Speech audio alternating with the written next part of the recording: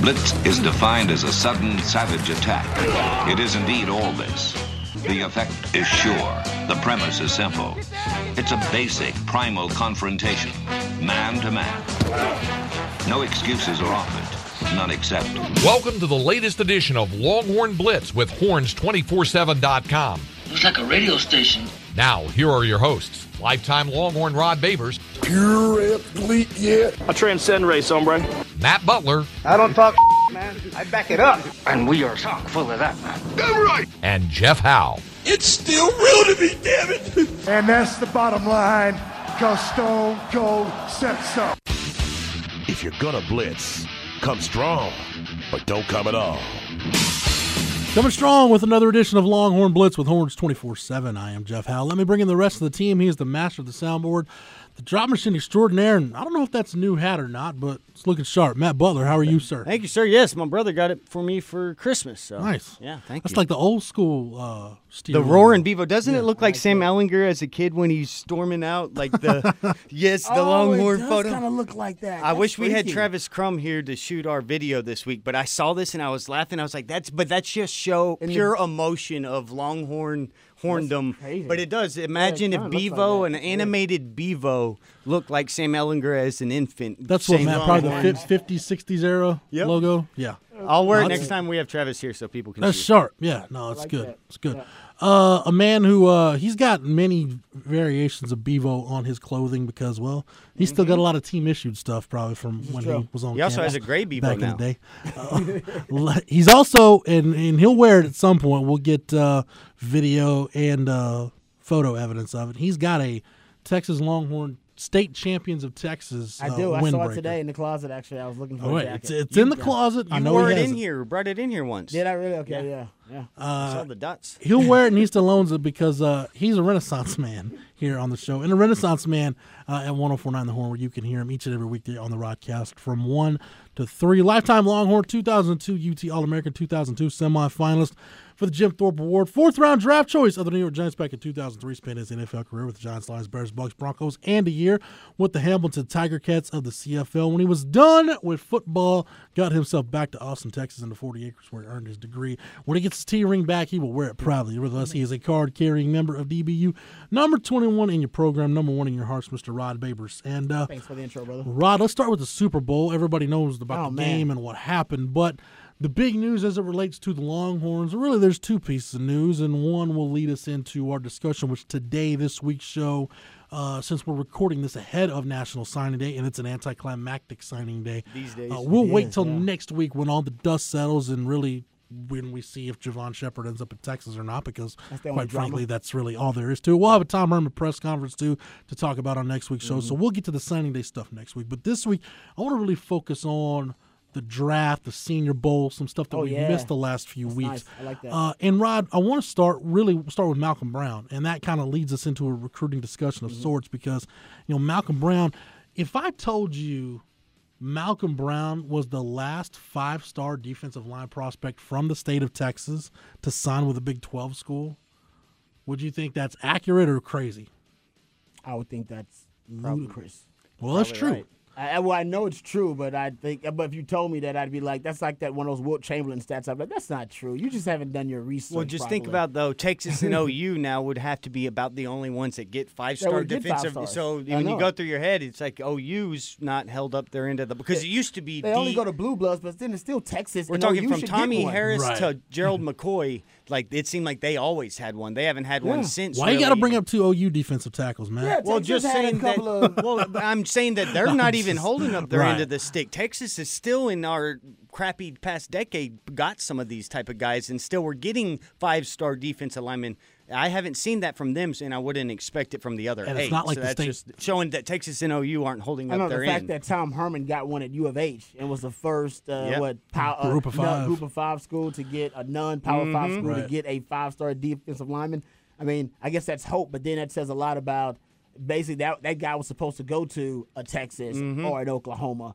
So yeah, Thankfully, I mean, we got that guy. It shows you about the overall perception of the league, though, in the Big 12 Yeah. too. That's why the NFL even has a negative perception of the Big 12 because of things like that. And it affects the draft. It does. I always said Deontay Foreman was negatively affected by the perception of the Big 12. I agree. Just That artificial numbers. That it was, he's running against trash defenses and all that kind of stuff, which, maybe some of that is true, but not all of it is true. And now that perception is being shattered, with Texas versus Georgia and looking at some of the bowl matchups this year. All the skill talent across the NFL from the Big 12. So what the Big 12 has often had is a perception problem. You know what I mean? Yep. And it's not like the state hasn't been producing elite defensive line prospects. yeah. Myles Garrett, Solomon Thomas, Marvin Wilson, But leaving Caleb the Von conference, Chason. is a problem because in the state, whatever happens in the state of Texas directly affects the Big 12 and vice versa. And this is the lifeblood of the Big 12. Is the state of Texas. Tiny little valve that maybe got let off a little bit is Urban Meyer's gone, not coming to Texas to raid all of the talent because he just said Solomon Thomas, and there was a handful of guys that he was getting. I mean, even on the offensive side with Dobbins. So that's one thing that we really don't notice, but could maybe have just a few extra players stay in the state, and then if Texas can continue to grow, OU has their momentum right now. Maybe I'll get back to that soon. Which, by the way, Rod, real quick, I don't want to get us too far off on tangent. I want to get back to Malcolm Brown here in a second, but looking at that 2017 NFL draft, there were 4 running backs taken in the 3rd round. Okay. Deontay Foreman, Yep. Alvin Kamara, That's a good running back draft. Kareem Hunt, and James Conner. Hold up. What draft was that? 2017. 16, all in the same round. Deontay Foreman's the only 3rd round running back that hasn't been to a Pro Bowl. That's in the 3rd round? In the 3rd round. That's all those guys. I mean, if you Holy look across Chicago, every year. and I know that is the case every year. That's why That is a hellacious 3rd round Well, for no, your that's running why back. Le'Veon Bell ain't getting paid. Not to go deep down that, and not to go deep down that rabbit hole, but you look at Todd Gurley this year in the Super Bowl. And we don't know what the hell's wrong with Todd Gurley, if he's hurt or if he's not hurt, but Sonny that's the Michel. highest paid running back in the history of the NFL, and yet he wasn't able to make a significant impact or a significant enough impact in the last 2 games of the season for the Rams. You look at what the Pittsburgh Steelers were able to do with James Conner without Le'Veon Bell. Man, the Cowboys going to have a big decision to make with Zeke. yeah. I know they're going to pay him, but That's a mistake. man, it is. No, a it's a mistake. In huge that mistake.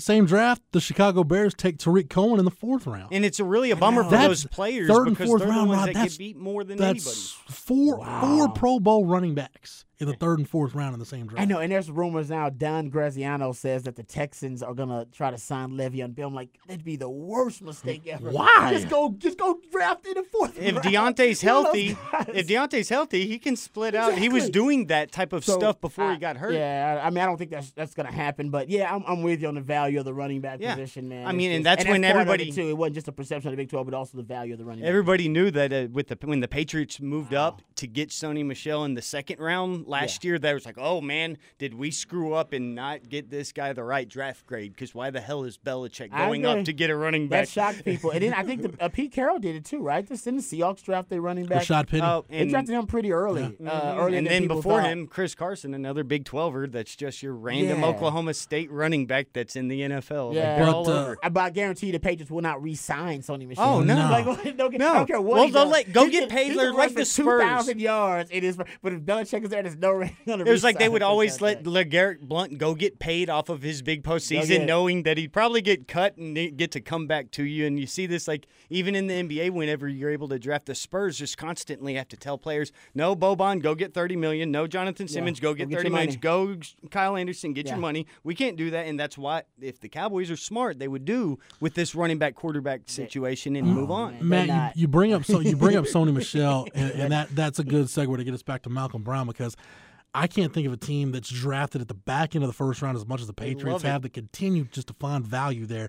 Malcolm Brown being one of those guys. You realize Malcolm Brown started 3 Super Bowls in a row. Now, and this just kind of shows you the good and bad of playing with the Patriots organization. The Patriots did not pick up his 5th-year option, course so not. Just Malcolm like Brown's we were going to saying. hit the free He's a agent free market agent, as an yeah. unrestricted free agent, and he's going But somebody. so is Trey Flowers. They don't give a damn. Right, And that's right, what I was exactly. just saying. Somebody's Go going get to pay paid, him, Malcolm. Come but back. they got what they felt was good work out of Malcolm Brown. Started, I think, 50 regular season games out of the 61 he 3 played in. rings. Of 10, 11 postseason games, he started 10. That's 3 Super Bowls. And with the Patriots winning the Super Bowl, Malcolm Brown joins Dan Neal, Casey Hampton, Terry Orr, and Aaron Ross as the only Longhorns to win multiple Super Bowls. That's crazy. Yeah, no, I agree. Amazing. That is amazing. You just hope. I mean, And he's only been in the league 4 years. I know this is like, and some guys have this shot, right? If you're like Charles Omenihu, you got a shot to like land with the Patriots, like at the back end of the first round. If you drop that low. Yeah, well, exactly. If you drop that low, you know what I mean. But that's my point. I mean, that could end up working out for you. I mean, as guys like Julian Edelman, I mean, your situation does matter in the NFL, like who you fall to. It's so much luck involved. A lot of that people's lives and careers can be decided by that. It's crazy. By just that situation, being in the right situation, around the right culture, and all that. Your introduction to being a professional in the NFL. So there are a lot of guys coming out though for Texas that are really interesting, man. That could, depending on the situation they end up in, could be perfect. Guys like Gary Johnson and Charles Omenihu. I mean, you know, Chris Gary Boyd Johnson's going to be a Patriot. Discussion that we'll get into. But I just remember like the day, it might have been the day after Malcolm Brown was drafted or whenever I saw you next, Rod. Like I come in to do some prep with Rod, and Rod's like laughing at Malcolm Brown going to the Patriots because it's like we talk about Malcolm Brown and the value he has and what he could mean to an NFL team, but it's like the Patriots just hang back with that last pick in the first round. Right. It's like, oh yeah, we'll take the consensus All-American defensive tackle. That's so ready to go. Who's a perfect fit for our 3-4 and is defense. just going to work his ass off and do nothing else but do that. Yeah, now he's got a chip on his shoulder, by the way. So along with all the other Patriots, he believes he's the underdog because he should have been drafted higher, and he failed to draft. Nobody appreciates him. It's like, and then you weren't that good. It's just Patriot. a system. You were just a Patriot whenever he's a perfect Patriot. Yeah, he really was. So, and that's what the Patriots will find. They'll find the next perfect Patriot. It's cool that the two big D tackles you think of Texas the last 20 years, Casey Hampton and Malcolm, sort of had that same path. Drafted late first to a good organization that fit great to get you multiple rings. And I agree with that. He's just a silent superstar as what you would need to be a D tackle. You know? I remember when Casey Hampton got drafted by the Steelers, like people panned that pick. They're like, oh man, that was probably a reach for Casey Hampton. And I'm thinking, if you look at that scheme and look at that guy, there's probably not a better fit in the draft. Those are people who hadn't watched film and hadn't seen Casey Hampton play. That's basically what volunteering up there. Oh yeah, all right. Now I know what you know. And here's all you need to know about Casey Hampton. Tackles at D tackle is almost impossible to do. Until Aaron Donald changed the world. Aaron Donald. Yeah, but Casey Hampton was leading. You're right. A team of talent, a team of NFL players. We had like 6 or 7 NFL players on that roster. The best defense in the nation. He led us in tackles. Like, how the hell does that happen at D tackle? How can you even? You know what I mean? Like, how's that possible? Think about how active you have to be at D tackle to lead the team in tackle. Think of the kids he was annihilating, those interior linemen across the Big 12 at that time. He's a freak. If you know nothing else about Casey Hampton, just understand that he made the Pittsburgh Steelers' 75th anniversary team as a defensive lineman.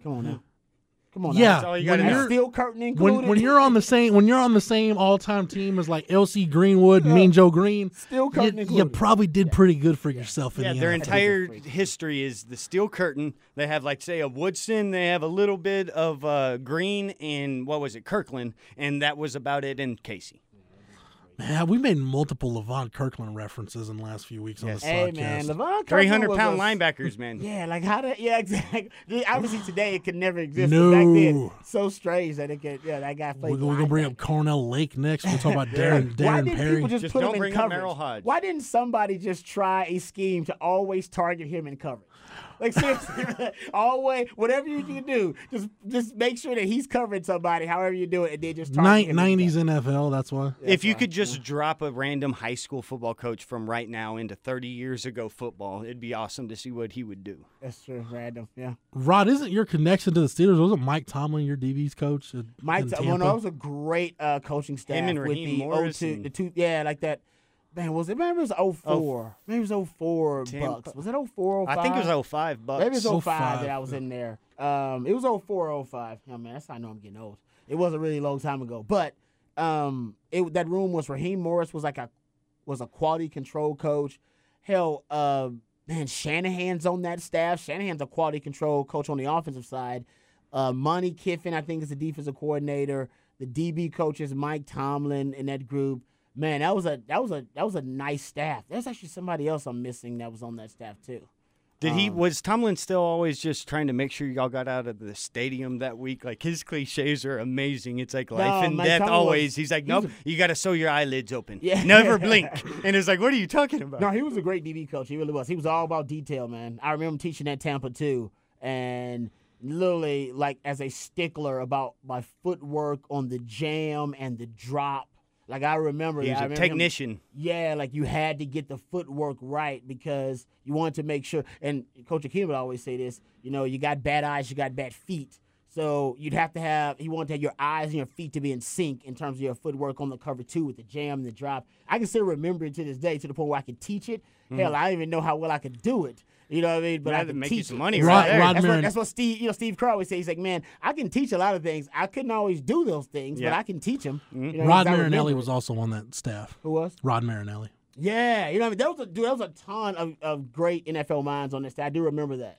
Well, I remember it later, like researching it. But at the time, I mean, that was just a day in the NFL for you. Yeah, so props to Malcolm Brown for getting his second Super Bowl ring, and we'll be tracking where he goes in free agency because, like I said, he's got a chance now with the Patriots declining the option to go get paid. I wonder what scheme. I mean, these days D tackles, they vary on scheme to scheme. You know, I mean, now that everybody wants to penetrating, pass rushing D tackle, they can get in the backfield and make force negative plays. And Malcolm Brown, I'm sure, can do that, but that wasn't his role with the Patriots. Right.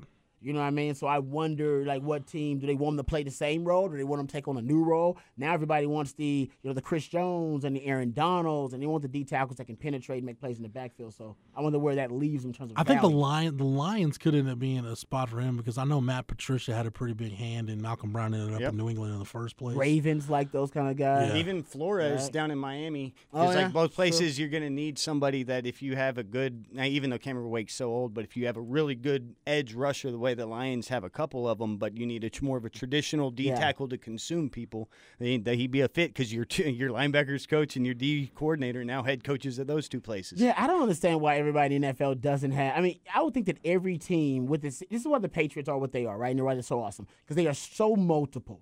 Like in that game against the Rams, they played man coverage more than any team in the NFL this entire season. And in that game, they played 80 to 90% zone. All right, the McCourty brothers said it's the most zone they've played the entire year. Yeah, so it was like basically 85%. They were a different team altogether than anything you had watched on film. How could you possibly prepare for a team that played man coverage 60% of the time during the regular season, but switches up and plays zone 80 to 90% of the time? They actually were playing bump and run man coverage with a single high safety against Kansas City. That's why McVay immediately said, I got out-coached. Yeah, so game to game, they are so different. And this is why we love Todd Orlando in the Texas-Georgia game, right? Because he truly really made that defense malleable to defend exactly what Georgia was doing. Yes, basically you got to get rid of your ego. Like Bill Belichick, strangely enough, doesn't have an ego. He just wants to win. Yeah, he doesn't really care about like this is what I do and we do it better than anybody else. No, he goes with what works, what's going to work best to win this particular game,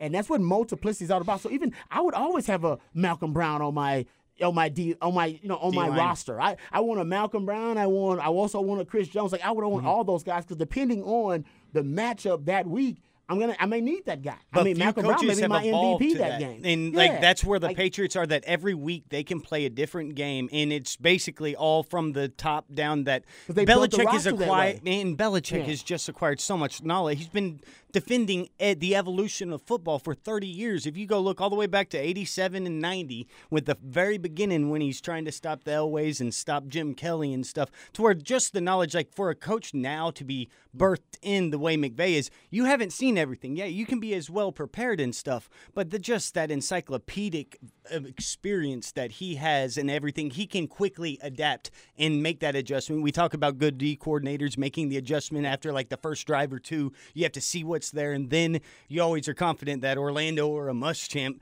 they're going to get it. Well, Belichick sort of lived his entire football life in it, and he can go every week and send something and put something out there because he's confident that he has the pieces to put him into that situation, even if they haven't done it before. No, I agree. But you can't replicate that because you don't have that brain. But what you can replicate amazing. Is the multiplicity that he builds his roster with, like intentionally. To start it. But then he knows how to use it all. Talking about Malcolm Brown and free agency, another connection to the Detroit Lions, and I probably heard this and didn't process it. You know who the defensive line coach for the Lions is? How about Bo Davis? Oh, that's awesome. Malcolm Brown's defensive tackle coach. I actually had heard that before. Interesting. I didn't know that. Big time. He had made the leap. Just something. Quandre's been with Bo for a while. Something to file away. Yeah, that is something to watch, actually. So we talk about Malcolm Brown. We talk about the Super Bowl. The NFL season is over, but Rod, that means the draft is upon us and the Senior Bowl wrapped up. We didn't get to talk Senior Bowl much, but really, it's kind of a tale of two different experiences, right? Charles Omenihu goes to the Senior Bowl, checks all the boxes for the measurables. 36.5-inch arms was really the thing that everybody was talking about. It's the longest arm measurement at the Senior Bowl since 2013. Longer arms than Myles Garrett was measured with in the pre-draft process, so the measurables were off the charts. He was praised for his motor, his ability to just stay after the play and hustle, which I'm sure Tom Herman and the staff at Texas gave that a big thumbs up, making their program look good with him doing that. Rod, I'm looking at a mock draft for Matt Miller at Bleacher Report, which you guys know I trust Matt and his knowledge on everything. Right now, he's got Charles Omenihu going with the 5th pick in the 3rd round, which I think what the Senior Bowl did was really firmly establish that Charles Omenihu is a day 2 pick. Yeah. How high of a day 2 pick, and can he get into that first round mix? I think a lot of that's going to be dependent on what he shows at the Combine. Mm-hmm. Yeah, I do. I think he did really well at the Senior Bowl, so he definitely made himself some money. To get into the first round, we always talk about this. The NFL likes freaks. They like freaks and quarterbacks. All right, so they like freaks and quarterbacks. There are certain positions that are valued there. Now he is a pass rusher, but he wasn't necessarily always maximized in that role.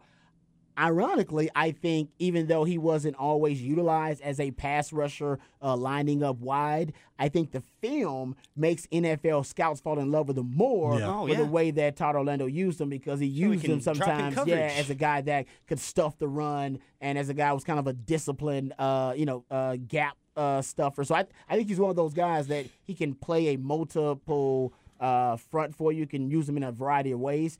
But, yeah, if he goes to the Combine and does some freaky 40 time and has a freakish vertical, then that could propel him into the first. The first is, unfortunately, all about freakish.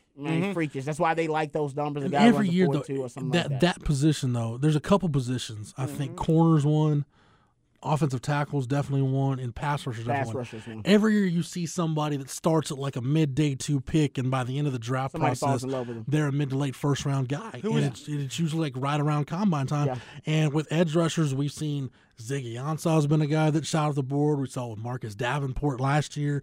Just once everybody sees kind of the complete package. And I think Charles Omenihu, who's a guy, Rod, for everything you just said, might be off the radar because he didn't have one of these 13, 14 sack season. I think people might be looking at the numbers. He could have, though. I think you look and you go, oh, yeah, he easily could have done that. But I think when people start diving into the film, they're like, oh, my God, like, have you seen this Omenihu kid's film? Like, watch him playing this four-eye against Georgia and just mashing guys at the point of attack. Yeah, and then add on just everything that you just said. He has the one position that can go up and get drafted above what, say, your normal slot would be because everybody needs that pass rusher.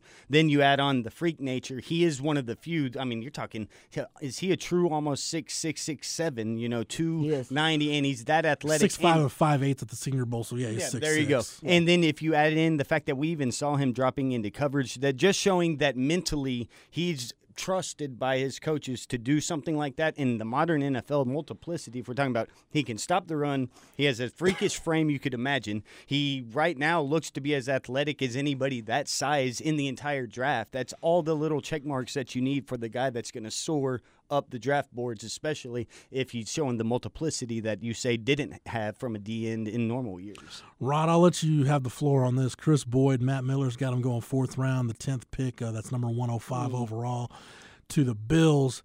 You start reading some of the stuff on Chris Boyd's Senior Bowl week, and some of it, quite frankly, wasn't very good. I've got my opinion on this. I think there's a couple things to take into account. I think one, when you're looking at wide receiver DB one-on-ones and you're trying to grade that stuff, 9 times out of 10 the DB is going to be at a disadvantage because he doesn't know what's going on. He doesn't know the route concept or anything. The wide receiver has all the advantage in that situation. Yeah. So I think judging a guy solely on that is a little bit unfair. But some of the stuff Chris Boyd was getting nicked for in the game, being a little too handsy, grabbing quite outside of that 5-yard area in the line of scrimmage. Just watch the film. As Texas fans like to say on Twitter during games, hey, at some point you got to pay the Chris Boyd tax. Yeah, that is. There you go. I like that. The Chris Boyd tax. It'll be the Nickel Roby Coleman tax these days. Yeah. Well, the thing about Chris Boyd is, and we've always said this, right? He's got plays, and It is. It's just it seems to be very consistent with him that he'll have plays where he plays like you think he's a first rounder. He'll make He's a the play, first person unbelievable since play, Shockey to be great Shockey. instincts, great athleticism, and he'll show it all in one play. And then literally the next play or the play after that, he'll have a play where he just has a brain fart and he can, I don't know what he does. He loses all his technique. There's no discipline at all. Bad eyes. And then you always wonder, well, how can a guy who's a senior make mistakes like that? That's what Chris Boyd should be doing when he was a sophomore or early junior year. So that all the progress that we've seen Chris Boyd make, it's always like a roller coaster, man. Like it doesn't matter. It goes up and then it dips back down. It goes up. There's no baseline of consistency with Chris Boyd. So there's a lot of work there. There's a lot of raw material too. Yeah. So if you're a coach, you love the raw material. This is where he's going to make some money. Belichick. He still got to run a fast 40. I mean, it always is good, but for him specifically, because he hasn't really shown that he is ready to transition to the NFL as a guy that can cover what do you think is at 5 when he was at the Senior Bowl? He was 5'11 and a half, 192. What's a fast 40 for him? You think? I mean, is low 4.4s going to do it? Yeah, he can run the 4.4, mid 4.4s to low 4.4s. So if he's 4.42, 4.43. Yeah, I mean, hell, I think I was 4.49, you still be fine. 4.3 or something like that officially, and. Hell, man, that'd be plenty good for him. If he can, and I think he can run it. I do think he can run a 4.4. But for Chris Boyd, man, the film doesn't really. You don't fall in love with him watching film on him. You just don't. And so, what makes you fall in love with Chris Boyd? It's going to be the physical dimensions, right? It's going to be the measurables. Physicality. Yeah, he's 5'11", legit. He's got long arms. He's rangy. If he can run a fast 40, those are the things. It's like the same reason you fell in love with Shockey Brown. You didn't fall in love with Shockey Brown because you watched film on him. No. You watch film on Shockey Brown, you go, damn. Who's coaching Shockey Brown? Coach Aquino was coaching that dude? How the hell? That can't be right. Because we know Coach Aquino is telling guys what to do right and what kind of technique they should use. And I know Jason Washington's a good coach. And exactly. We know that these guys, that Chris Boyd is being coached correctly. Chris Boyd is just having these meltdown. Brain farts. Not brain fart. He'll have a meltdown with like 4 plays in a row. And it's like, dude, what are you doing? Negative. And people understand, like, you know what, we're picking on him now because they know Chris Boyd gets one bad play, it's usually going to follow the other. That's why I liked in, what was it? Was the Big 12 title game? Where he has the bad play, like the holding, but then comes back and is able to break up the red zone. Yeah. Like, that showed me a lot about Chris Boyd. I was like, okay, that's good. That's what I need because he usually doesn't fight back well to get out of those ruts. And as a corner, I can tell you, trust me, you're going to get in a rut every now and then. He didn't do that consistently. And I think if you're a scout watching Chris Boyd, to me, the 3-game stretch to watch from him, go watch Oklahoma State where he got benched for the first quarter and was not good the rest of the day.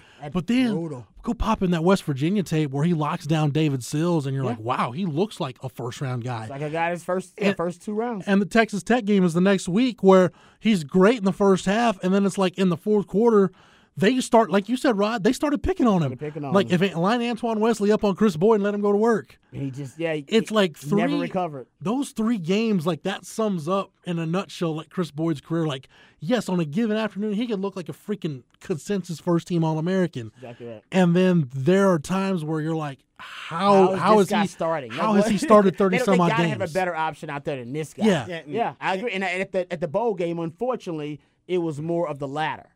From what I heard, they didn't get a lot of flashes of the Chris Boyd. It was like, oh, okay, now that guy can be, first drafted in the first 2 rounds. They got more of the Chris Boyd who doesn't really handle the trials and tribulations on the field very well. What I did like about him in the bowl game, though, I did like how they used him as a blitzer, which I think that's going to be another thing.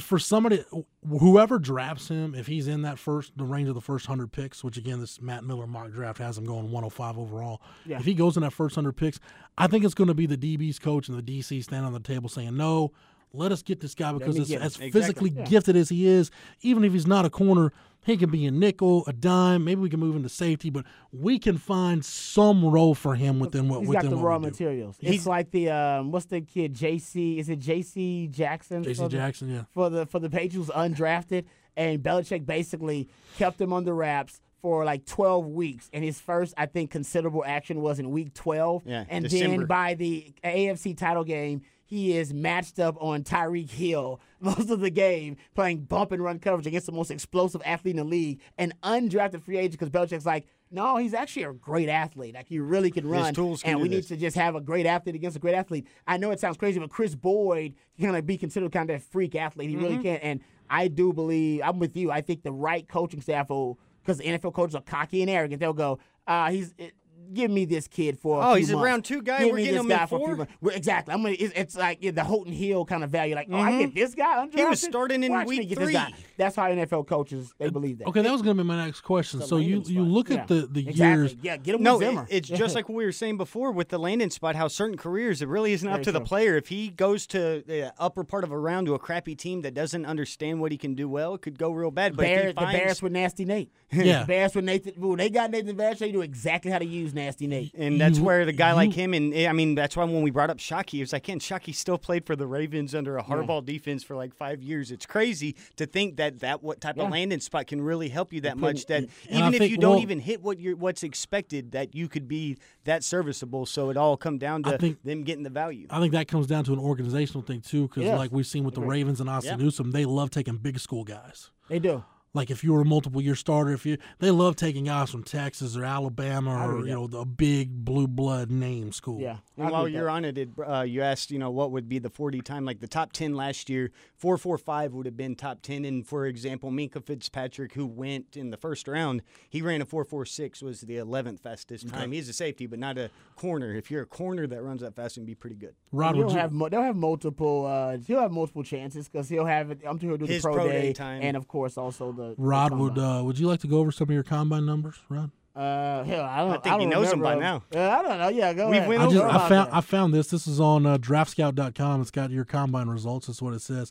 Height, it got you at 5'8" and 6 something. So Yeah, that cost me some bread right there because Yeah. they thought I was. I think I was listed at 5'11" on the Texas program. listed. You were one of the Texas. first guys, Rod, where I'm like, I saw your combine numbers. I'm like, I thought Rob Babers was 5'11". He's been Yeah. 5'11" for 3 years Yeah. now. Now you're telling me he's 5'9"? They were upset. They were like mad at Roy me. Williams I was went like, from I'm not the real. I didn't list myself at 5'11". Roy Williams went from 6'5" to like 6'2". 6'2" and 3/8 They or did, something. yeah, the Longhorns. yeah, they want. I guess they thought the players were reading the programs. I don't know what. Like, it doesn't seem to really matter. But the like, image back then, it was like you image had is the Texas. folklore. And you know what Texas did? I looked bigger on film. I would say that I looked like I was bigger because my arms Because were of longer, big but- cleats. So Rod, you're 5'9", weight 192. What are you right now? You're Probably 175, 180. Yeah, I'm 40-yard dash. They got you 4.4 flat. Yeah, I mean, I actually some people said they clocked me at a 4.3 there, like with the handheld time. At the 40 time, I was good. That's why I didn't run it again in my pro day. They were like, "You gonna run again?" I was like, "Hell no, I'm not running again. I'm not gonna run a 4.5 out there." I was like, "He's a 4.5." You're like one of the They always first take ones your to make the smart. They always take your worst time. Yeah. Yeah. I didn't know that. I thought it was taking your best time. Like, no. They give you a best time, like when they're talking, but they usually your worst time is the one that goes. Like, Your 20-yard split 2.58. Your 10-yard split 1.57. 225-pound bench, 15 reps. Yeah, I was disappointed in that. I should have got that close to 20. That I was actually I hit the weight room pretty hard. I should have did better. That was disappointing because I think I had done 17 or 18 just working out there with Sims, so that was bad. Phil Simms have you on that bench. Yeah, I don't know repping it why. out. I don't know why I had a bad bench. I can't really figure it out. I didn't like the environment that they have there with the bench. It's kind of weird. Like it is. It's kind of weird. Like when they have the scouts and everything around you. And I want to say they make you. You did yours at the RCA Dome, not the new stadium. Yeah, right? and I want to say, it's all about how the strength coach, he wants you to come down to a certain point and touch it and then come, you know what I mean? If he wants you to extend all the way. Some guys, you can see they don't extend all the way. They kind of go halfway. So it's all about how they do it. That little extra may get you 1 or 2 more reps, man. And that could, I that could forgot at mean the combine, you are draft you- a little are bit you- higher. You still have a player profile with the Broncos 2018, and it has all your transactions back to 2005. Like, I don't know why that exists on the internet, That but is that's pretty awesome. cool. Yes. Rod Babers, look at you. You got a white face. I got a white face. Well, tell that to the police. Yeah, the ones while you're taking that Sims car to go work out. I forgot right at the combine. Can you bounce the bar off your chest on the bench, or I do don't you have think to you like can. No, you have to pause. You got to Pause. pause. No. And I think Okay. that's kind of what got me. I want to say I had been bouncing it. Like, bing, yeah. And I want to say you pause for a second and then you go. And that's actually a lot harder. So it got me. Yeah. Took me 2 reps off my bench. Vertical jump 37 inches, broad jump 10.07. Should have been higher vertical too. I had jumped 38 or 39 before. I could get up because I could dunk back then as a little small dude. I was cold. 20 nasty. yard shuttle 4.07. That's a damn good shuttle. Now I time. couldn't do it dribbling, but I remember I could do it if I just ran. I never dunked dribbling. I did the same thing. Yeah, when I was 16, I could run up and barely dunk. I dunked 3 times. I could never dribble it and do it, but I always could run up and do it. But obviously not. And then your 3-cone drill 6.83. Probably should have been fast with 3-cone too. My change direction is what I was supposed to be heralded for, so I should have been faster. Well, hell, coming in at 5'9", when you're supposed to be 5'11", you're already starting behind the 8 ball anyway. Yeah, so. but if you're a small guy, right, change direction is supposed to be your strong suit. I was supposed to have a faster change direction in that too. So the 40 time is what I was worried. Everybody's worried about is a DB, and that's what Chris Boyd's got to worry about. If you can run into 4.4s, they consider you good. And we talked about this too, Jeff, and we talked about it when the Legion of Boom was booming, no pun intended. But coaches now, they have a theory that if you are longer, like basically a tenth of an inch could equal like a half a second or, a third of a second in a 40-yard dash. Yeah. You know what I mean? So the longer a player is, the more space they can defend. The Seahawks figured out their formula. I think the Bears went off the same formula, and too. that's why Richard Sherman, long and rangy. That's why, they like, Cam Chancellor, long and rangy. And even Earl Thomas, who's not long and rangy, but he has range. That's his X-Man ability, right? He can go from sideline to sideline. Brandon Browner was big, a corner at the time. So they kind of went old school, and they said, all right, if he runs a 4.5, but he's 6'3", hell, that's basically like a 4.4 to us. Mm-hmm. You know what I mean? That's a 4.4. If he's 6'3" running a 4.5, that's 4.4. And if he's 5'11" and he runs a 4.4, they can say, like, you know what? That can stretch. He can be a 4.3. With your length and arms, with the length too. and everything considered, too. Yeah. So let me ask you this, Rod. When we talk about Chris Boyd, also, and we'll get to Lil Jordan Humphrey. Lil Jordan Humphrey in the 7th-round mock, 4th round, the 29th pick, 124 overall to Buffalo. Buffalo. Chris Nelson. No! They'd be done. Be Josh Allen's best friend. Chris Nelson, 7th round to the Broncos. Andrew Beck, 7th round to the Saints. When we talk about Chris Boyd and Chris Nelson will be good. When you look at Poona Ford and Holton Hill, the years they had as undrafted free agents, and this next draft, you see a corner out of Texas, you see a nose out of Texas that essentially replaced those two guys. Does that not help their stock, or at least get those guys a longer look to say, all right, we missed on Holton Hill? Or I don't know if the NFL missed on Holton Hill, because we talked about it. There were a number of teams that took him off the board completely.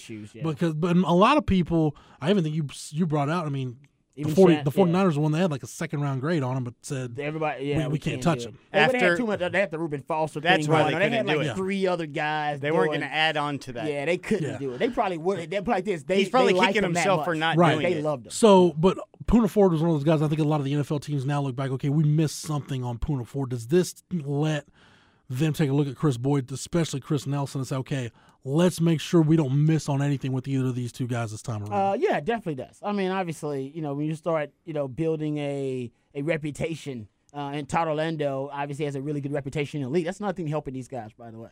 Yeah. People love Todd Orlando in the league. They fell in love with him during that quarterback draft last year when they were watching all those quarterbacks, Baker Mayfield and Sam Darnold.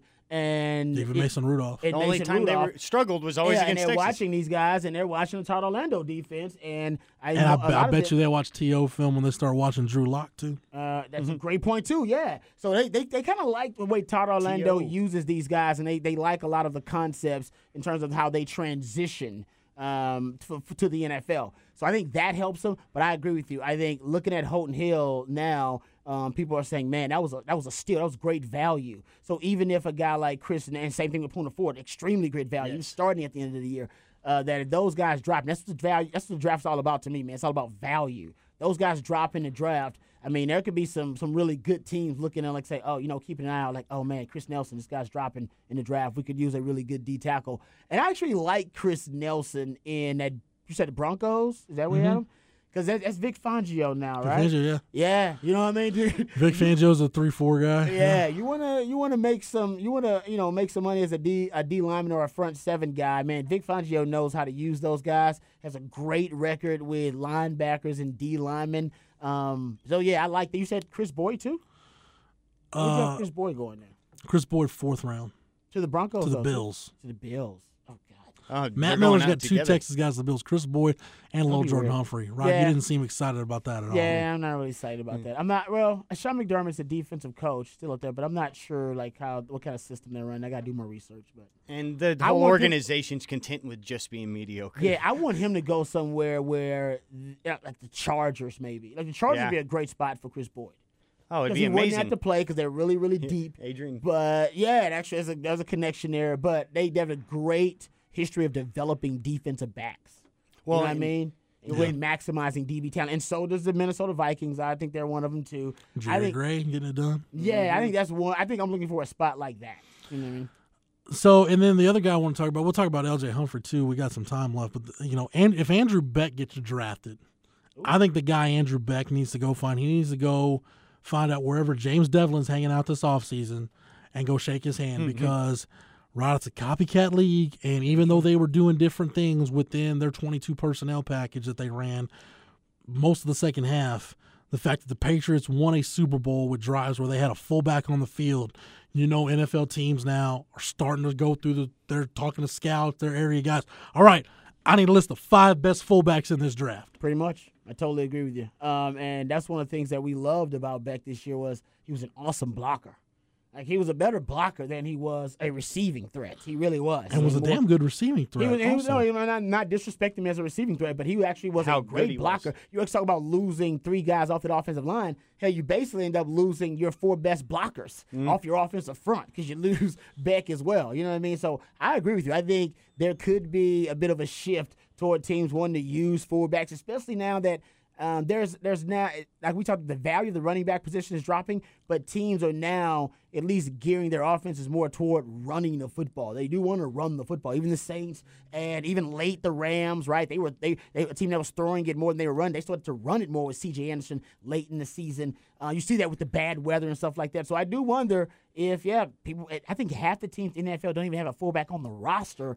You may see teams now start the fullback may come back in vogue. And the main thing about those teams running, it's to have the luxury to dictate tempo and dictate the type of game you want to play. If you don't have a running game that you can go to, then you're going to just be a lot easier to defend. So that's why these teams at the top, like, you got to have that to be able to just have that baseline that that you can, if you want to go and shorten this game, or if you want to make it a more physical game, or you like this mismatch this week, we can go to that, but we still can be optimal because then that's only going to open up our passing game and we can match and mismatch with the way we were talking about the versatility meaning so much, and you be able to, if you can have the also game script and fit any type of game and not be played off the field in say a little few minutes span, and you see it across all sports, and it's the main idea that if you have that versatility, the substitutions aren't going to screw you over, the matchup's not going to screw you over. Now it's just going to come down to the coaches and then the players. Well, nobody uses more personnel packages and more formations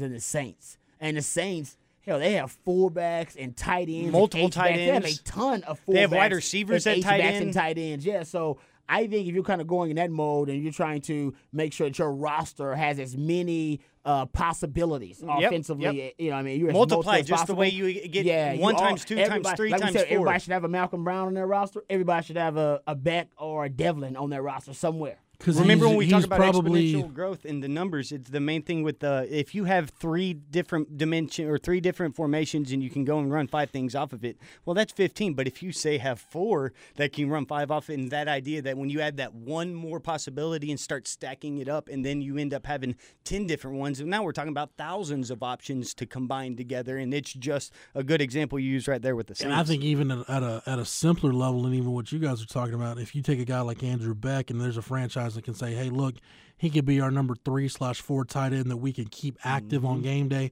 because he's our number 1 fullback and he's a core special teams guy.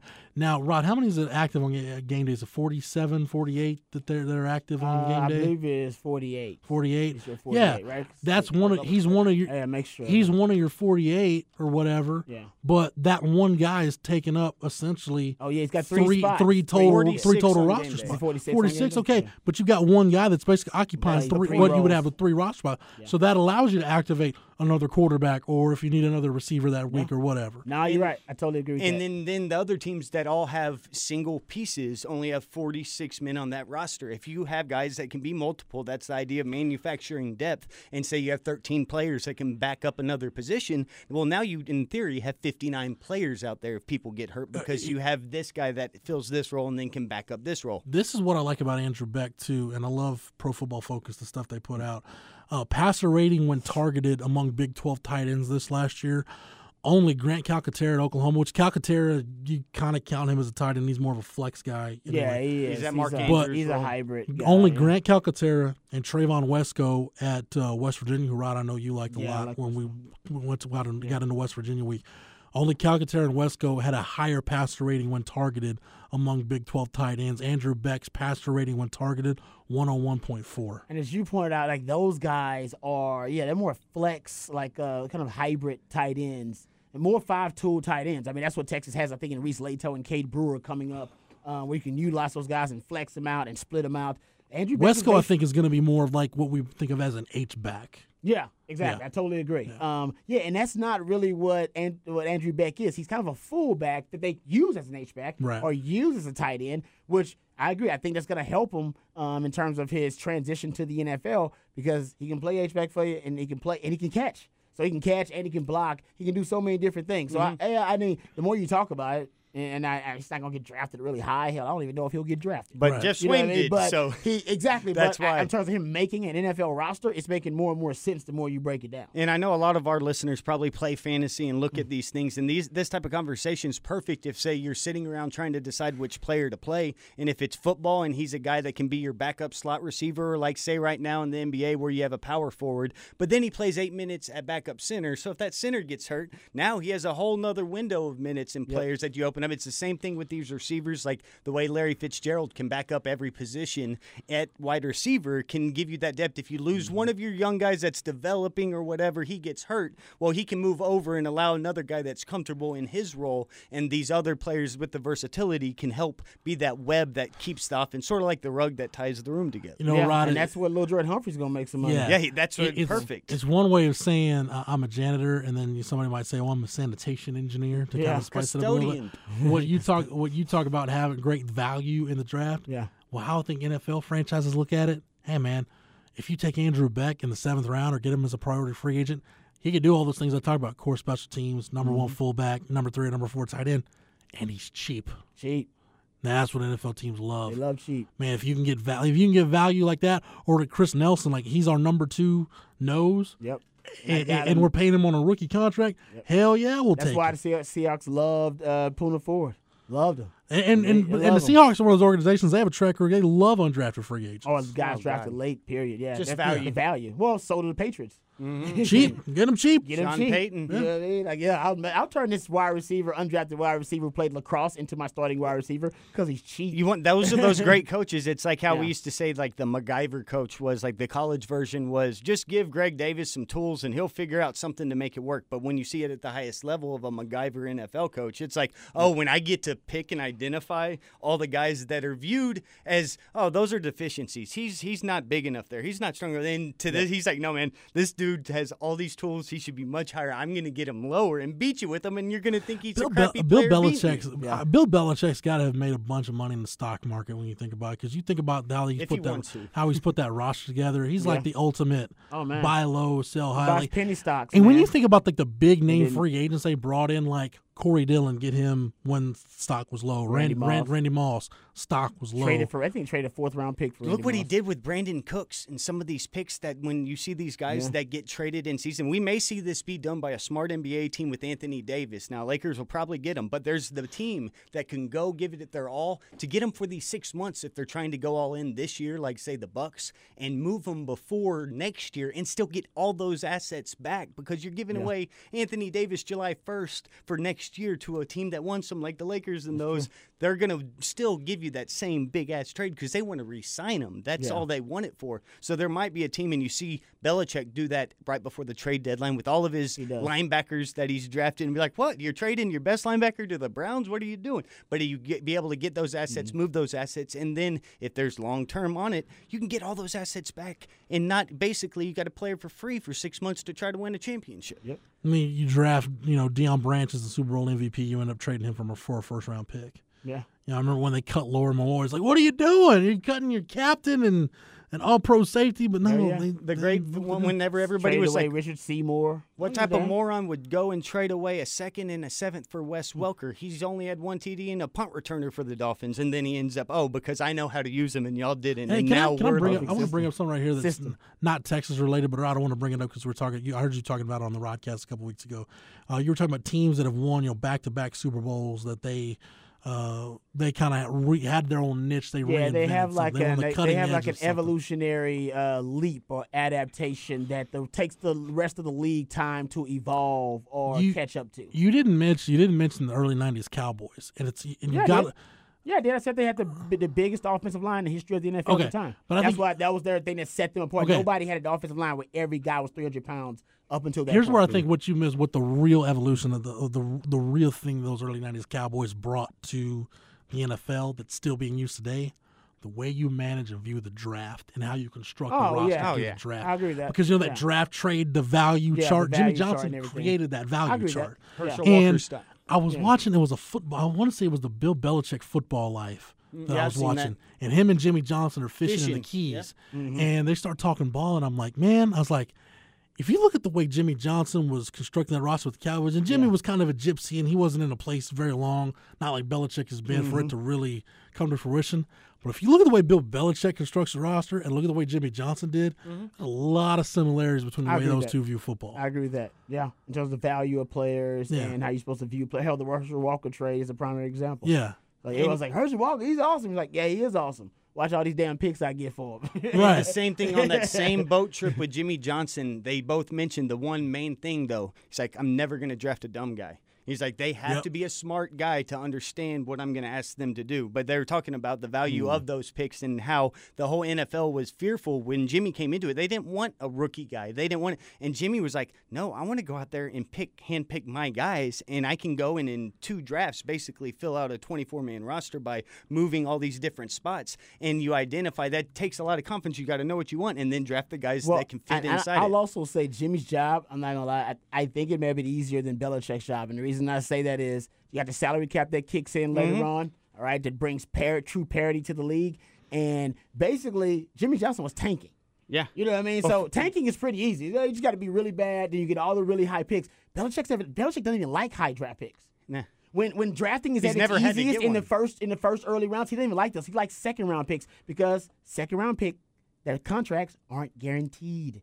But you still usually get first-round talent. So that's his round. Go look, he's had more second-round draft picks the last 10 years than any team in the league. So the Lakers and that's Houston's the best value. Not guaranteed contracts, but also first-round talent that other teams, they overdrafted or misdrafted or didn't evaluate, whatever, and they fall right to him. So that Belichick's genius to me, I think it surpasses Jimmy Johnson just a little bit. Jimmy's great.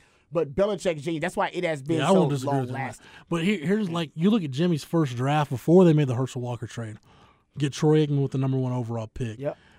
Top of the second round, you draft Steve Wisniewski, Pro Bowl player, trade him for draft picks.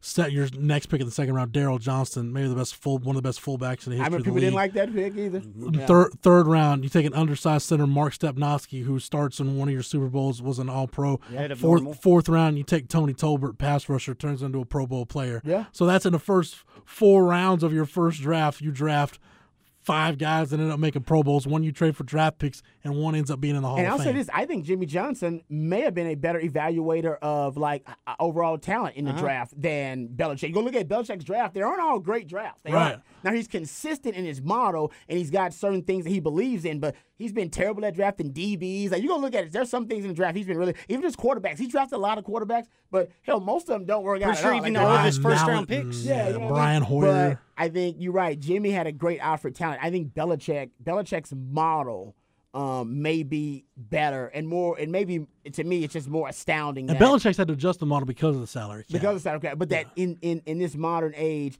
that this dude finds undrafted free agents that end up being starting wide receivers who played lacrosse and who played in the Division III level. Like, Marist. What? It's like Julian Edelman played quarterback at Kent State. They got, he's our starting wide receiver. He's second to Jerry Rice in playoff receptions and yards. Like, what the hell? Like, that to me is he takes a penny stock and he can turn it into like one of the best stocks on the stock market. That's how you take pick 199 and turn him into the greatest quarterback in the history of the game. That's what Belichick does. I think for Jimmy was just really good at eyeing talent and bringing in talent for his system, like perfect talent. But it was usually, he was just good at drafting. Belichick, I don't know, there are a lot of coaches I think that are better draft, or GMs that are better draft coaches or draft GMs than him.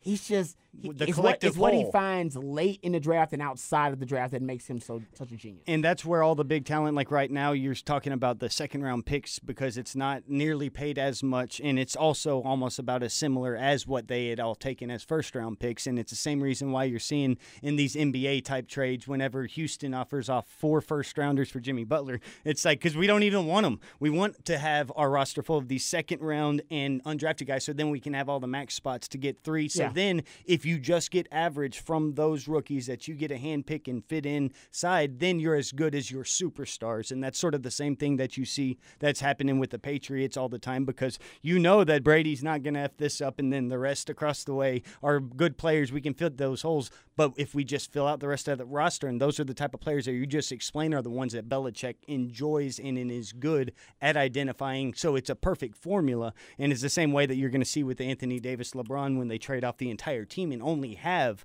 guys that are going to be out of buyout contracts or undrafted free agents or second rounders. And it's sort of that formula, though, as long as you get it right and know what you're identifying, just fill those 5 to be average and you're as good as your superstars. We saw with the Rockets last year, and it's a pretty good way to do it. And I want to close with this, and this brings us back to Texas with signing day being this week. Everybody's going to get it caught up, and you should, in the Brew McCoys and the Jordan Whittingtons and the Jake Smiths and the high-end guys in this class. But really where you build your roster, where you establish talented depth, is can you take your 3-star guys, your lower 4-star guys, and your 3-star guys and turn those guys into players. And Colt McCoy. I will look at Tom Herman's first recruiting class, a class that Charlie Strong put it together a little bit. But these are the guys that were rated below national top 300 prospects. They were starting with 302 overall and on down. And I want you to tell me how many of these guys have either started, play, or will be significant players. This is in the 2017 class. Josh Thompson, Reese Lato, Marquez Bimage, Kobe Boyce, Derek Kerstetter, Daniel Young, Jordan Pouncey, Cade Brewer, Sam Cosme, Rob Cummins, Jamari Chisholm, Josh Rowland. Yeah. It's a lot of damn guys that have played significant football. It's not really a wasted scholarship there with any of those guys. I know some of those guys are probably going to end up transferring if they haven't already. But, yeah, you're getting a lot of quality reps out of those guys already. And, hell, it's just the second year under those guys. So a lot of those guys still haven't even gotten to the point where they're competing for starting jobs yet. That'll be this year, some of those guys competing for actual starting jobs. But they've already gotten quality reps. 2018 class, and think about how many of these guys you heard about during bowl practices as, hey, this is a guy to watch out for this spring. Rafidi Girmay, Moro Ojimo, Byron Vaughns, Daniel Carson, Christian Jones, and then you've got Ryan Bushevsky and Cameron Dicker. Yeah, and you're getting few of those. See, it's good, right? Because you're getting fewer of those guys that are outside, what would you say, the 300? Outside the national top 300. Outside the top 301. But you're right. Ultimately, those are the guys that are going to lift the floor of your class. The ceiling is you got your 5 stars and your Gatorade players of the years and all these kind of guys. That's the ceiling. Yeah, those guys are supposed to be future NFL prospects. But if you want to keep the bust percentage, as we always talk about, really low, and you want to make sure that's slim because that determines if you have a good class or a bad class, and we've determined that's the key, That's all about developing those guys outside of that top 300. It should be easy to evaluate the guys in the top 300. They're in the top 300. It's like And if you drafting miss on guys them, you're screwed. In the first and the second round. It's like, well, yeah, of course Jerry Jones supposed to find talent in the first and the second damn round. It's the first and the second round. Yeah. It's the largest pool of talent to choose from. You can't find talent there, then you're bad at your job. But when that talent pool shrinks considerably, it's outside that top 300, when it's really tough to find those guys who have a high ceiling to be an all-conference player or to be an All-American or to be an NFL prospect. And the fact that 2017 numbers are really, really impressive, man. Because that was it's not, some people saw it a throwaway class. It is, it's the transition class. And it could have been a class that just ravaged by attrition. And I think most transition classes, you expect a really high bust rate, you know what I mean, or attrition rate. Yeah, because it's a transition different class. Players for depending on when they come in. Hell, you might not have even had a total cycle to recruit those guys, depending on the timeline. So for him to have that number really high and then to have that 2018 number really low of prospects outside the top 301 shows me that the recruiting is trending in the right direction. Yeah, and it sort of just makes me think of the perfect marriage where you get the overachieving 3 stars, like I brought up earlier, a guy like Colt McCoy, but then you add that to get those 5 stars that you don't hit on. It reminds me of that 08, 09 time. I think Acho was a 3-star. But think about that 2005. We always Sam Acho was, I believe, yeah. Yeah, one of the Achos was. And you talk about the 2005 class, and it was nothing fancy, but it was sort of like what we're saying right now. There aren't really any busts, and it's sort of like that foundational class for that 08, 09, and that's sort of like the 17. And then if you actually can ride momentum and add the 5 stars and have top players come in the way that you saw by the end of that, you had all of your different 5 stars. With, Errol wasn't a 5-star, but Curtis Brown was, and Shockey, and Aaron Williams, and those guys getting added into the mix. It really makes you have that full roster if you get those overachieving under guys, because I don't think these guys are going to miss on those top 5-star guys. Going back, and I think the brilliance with this staff, going back to your point about value, how many guys their rankings shot up through their senior year, watching senior video or all-star games. I mean, we saw it happen with Jordan Whittington was one of those guys.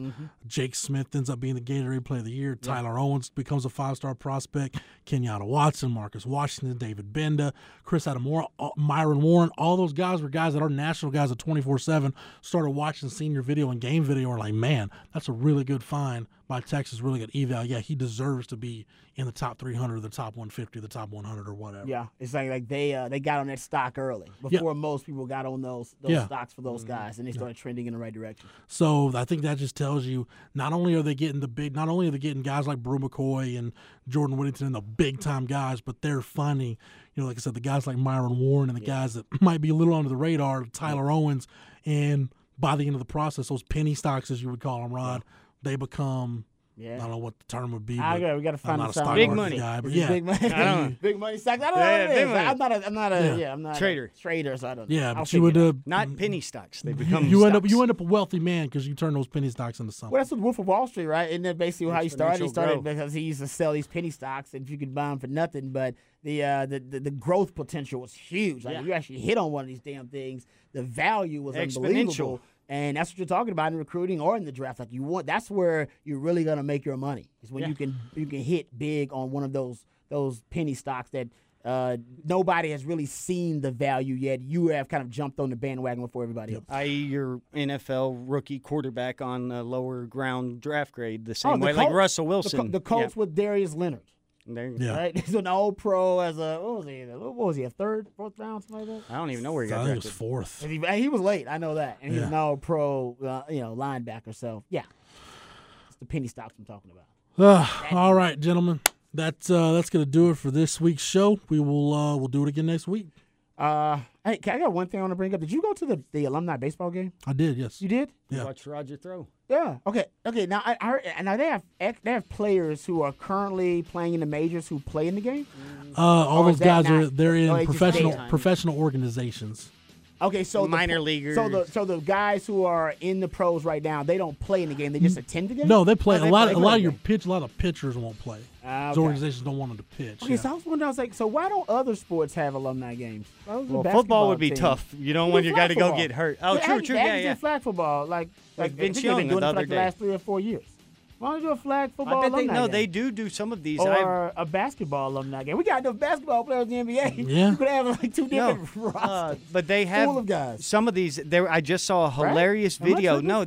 No, it was two NFL teams reenacting some game from like 20 years ago. They did it one off season. But yeah, I think it was that Immaculate Reception team that did that like 20 years later in flags. But I think they've done it. I've seen only a time or two for charity. Like it's an event. Well, I'm saying fantasy baseball. They do the alumni baseball game. Yeah, Right. yeah. It's crazy to me they don't do an alumni flag football game.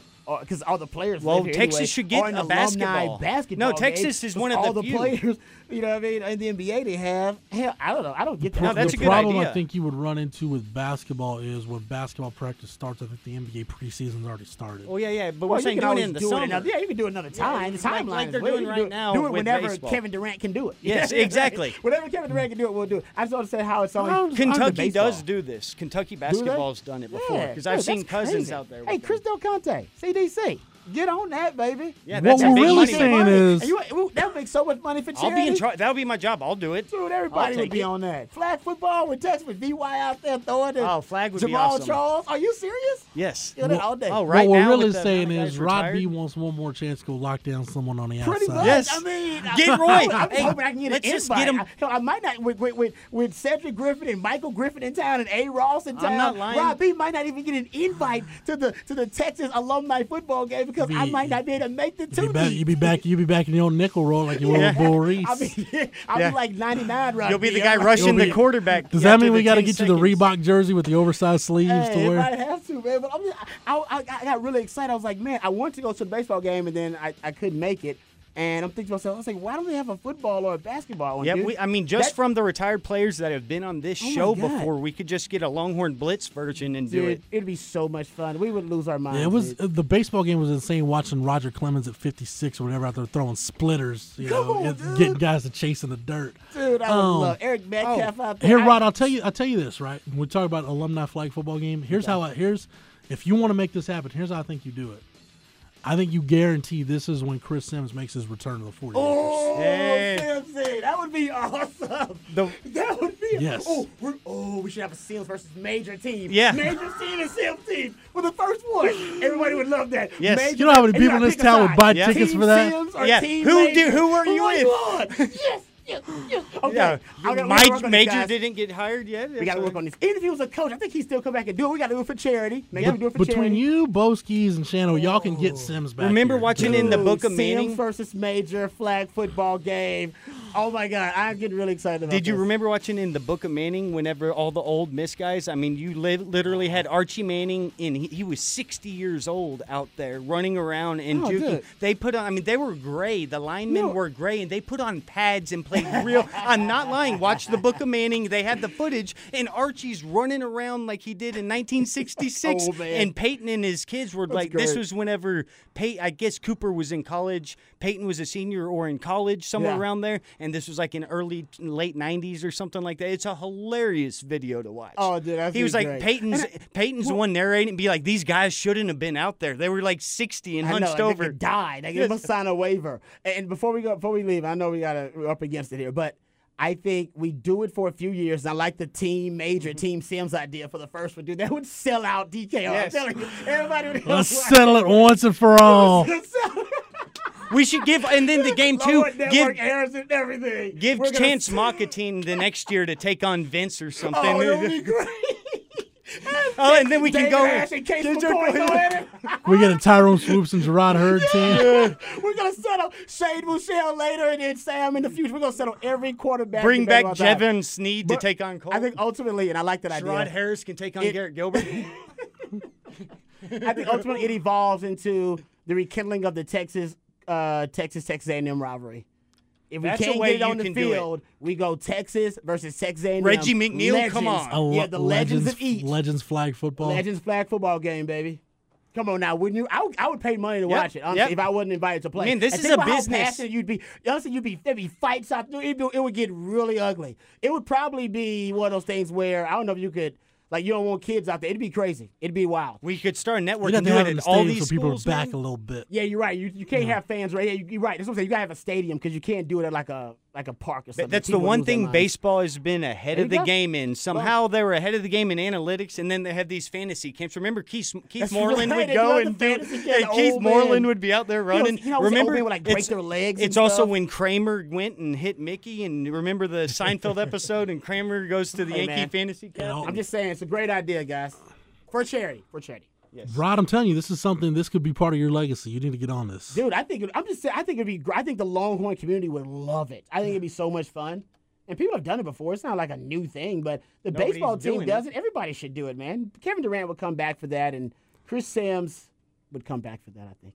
You know, Chris Sims was supposed to be on with Trey and BK during Super Bowl week, and something happened, and that interview got canceled. Oh, I know.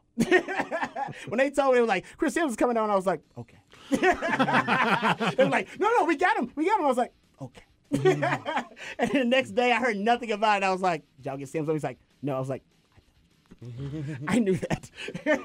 That's the reason I don't ask Sims to do these shows. Sims, he does not want to do these He shows. did the And he buffet does- with us once. Yeah, exactly. And We he did like, that, as a and it was favor. good. And I don't ask those guys to do that kind of stuff. But he's going to come back one day, and I think that's a great way to get him back, man. I'm with you.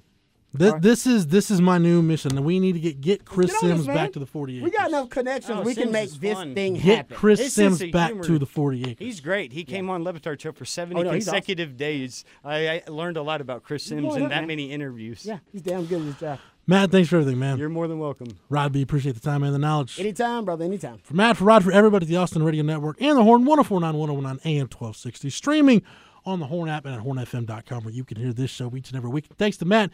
You can get us anywhere you get your podcasts, and always get our archives on the Longhorn Blitz SoundCloud page. Yep, just type in Longhorn Blitz. For the Horn family, for the Horns 24/7 family, I'm Jeff Howe. Thank you so much for downloading and listening, and we will catch you again on the next episode. You've been listening to Longhorn Blitz with horns247.com. Remember, for the latest Longhorn news 24/7, visit horns247.com.